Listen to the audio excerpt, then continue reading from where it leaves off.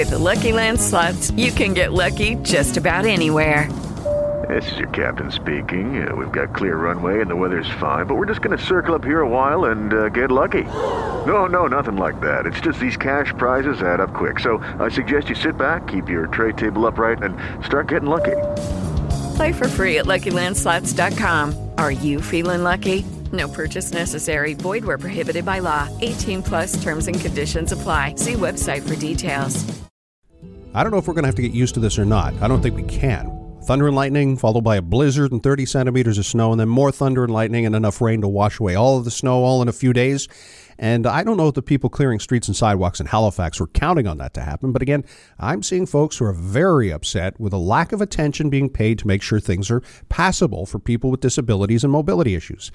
Actor and activist Halifax Ninja was on the television news last week talking about, well, the same thing he talked about last year, that he's essentially trapped in his home when it snows because of the unshoveled sidewalks, and he can't get his wheelchair down them. Brian George got a lot of people talking about the nice clear streets, but snow-choked intersections, curb cuts, bus stops, and crosswalks.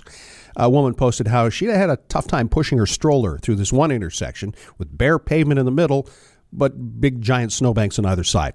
And that's also something another advocate has taken issue with. His name is Paul Vino, and maybe his name sounds familiar to you. He's the guy who went out in the Spring Garden Road area for 3 months in 2015, clearing ice and snow from around his neighborhood, and he did it from the seat of his wheelchair. The a-hole with a shovel made it clear. He was doing it because he was frustrated. And that was the winter we had a snowstorm every week. But it was a big snowfall followed by a bunch of rain and then a big flash freeze. That was a big issue. And he essentially got trapped in his apartment for weeks. He couldn't cross the streets to run errands or get coffee. And what he told me afterwards was that he was so depressed and frustrated, he felt he had to do something, so he did. He spent hours chipping ice out of the curb cuts. Paul was also involved in a human rights challenge over accessibility in restaurants, and he and others argued that being able to wash your hands before you eat is a basic human right.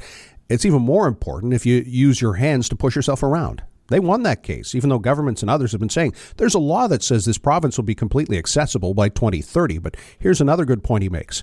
An accessible Nova Scotia by 2030 is all hot air if we don't take every opportunity before then to build an accessible Nova Scotia. Otherwise, we'll wait until 2029 to start anything, and then we're going to have to go back and rebuild everything to make it accessible. Now, there are lots of places in HRM that are accessible, but lots of others are not. And if you don't use a wheelchair, maybe you don't even give it a second thought. But as Paul and others point out, everything that makes his disabled life doable makes things doable for everyone. From moms and dads with strollers to seniors with walkers or canes, or even shoppers with their hands loaded with Christmas presents can benefit from clear sidewalks and automatic door openers. Now, last summer, Councillor Sean Cleary had asked them to adopt an enhanced residential sidewalk snow clearing standard. It would move it up from 36 hours after a storm to 18 hours to get them cleared, and it would also add to the budget. It didn't pass. And for people like Paul or Brian, even if they wanted to, it'd be tough to get past the sidewalks and snowbanks from last week. So good thing it rained, right? Yeah, that way it washes away all the complaints that councillors will have to deal with. Of course, until the next big snowstorm. That's my take. I'm Sheldon McLeod for the Saltwire Network. It is Ryan here, and I have a question for you. What do you do when you win?